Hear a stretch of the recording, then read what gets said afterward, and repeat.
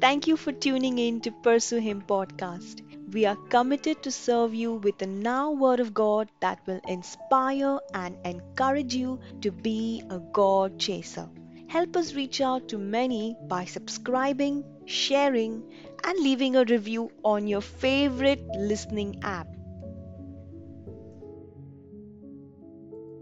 This is Cheryl, your host, and today's episode is titled That One Thing That You Are Longing For by Pastor Kim D'Souza.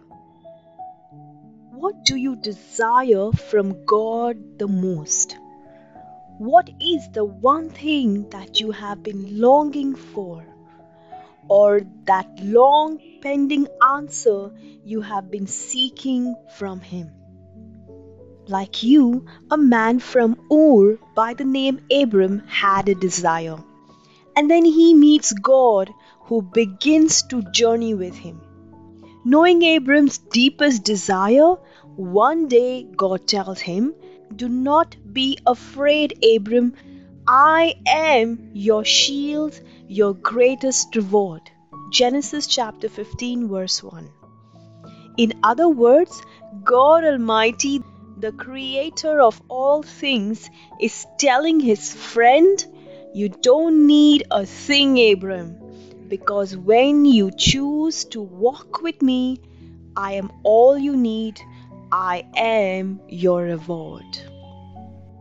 But Abram was looking for a child, and his heart was so fixed on that desire that he sort of disregards what God is saying and responds, "What can you give me since I remain childless?" Genesis chapter 15, verse 2. In other words, Abraham is saying, "That's okay, God. You can be my reward, but you are not enough. There's something more I'm seeking." God deals with his friend so tenderly and takes him outside and says, "Look up at the skies and count the stars. If needed, you can count them." Then he said to Abraham, "So shall your offsprings be." Genesis chapter 15, verse 5. And then throughout his journey, God would come to Abram and keep promising him that he is going to bless him not just with one, but many children. As Abram kept holding on to God and walking with him, the answer comes. Isaac is born. The promise is fulfilled. The weary old eyes have seen what they were longing for. Then one day, God tells his friend Abram, "Take your son, your only son, whom you love, and sacrifice him for me." And early the next morning, Abram, who is now called Abraham, gets up and loads his donkey and takes Isaac along to a mountain. Then he builds an altar, bounds his son, and lays him on it, and then takes a knife to slay him. Wow! Through his action, Abraham was saying to himself, "Now that I have walked with God long enough, I now understand what He told me years ago. God, your promise is not my reward. Isaac and the many Isaacs that are within him is not my reward. You are my reward, and all that I need is you."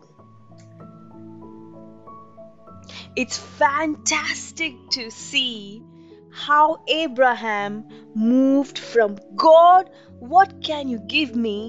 to "All that I need is you, God."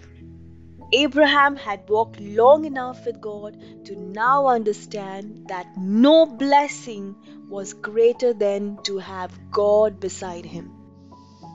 And God's response? He swore to himself, saying, "You can keep counting the stars in the sky and the sands of the sea, but will never be able to cover the number.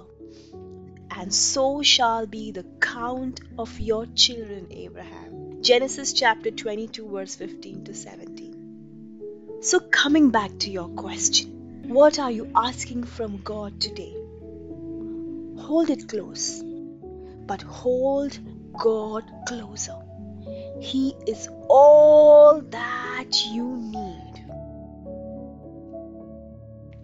Hey, people of God, we hope this podcast blessed you. If you like what you heard, you can hear more of this content on Apple Podcasts, Spotify, Google Podcast, and many other apps. Also, we would love to connect with you. Check out our complete basket of resources on pursuehim.net. And remember, keep pursuing Jesus, for what you pursue is what you become. Have a blessed day.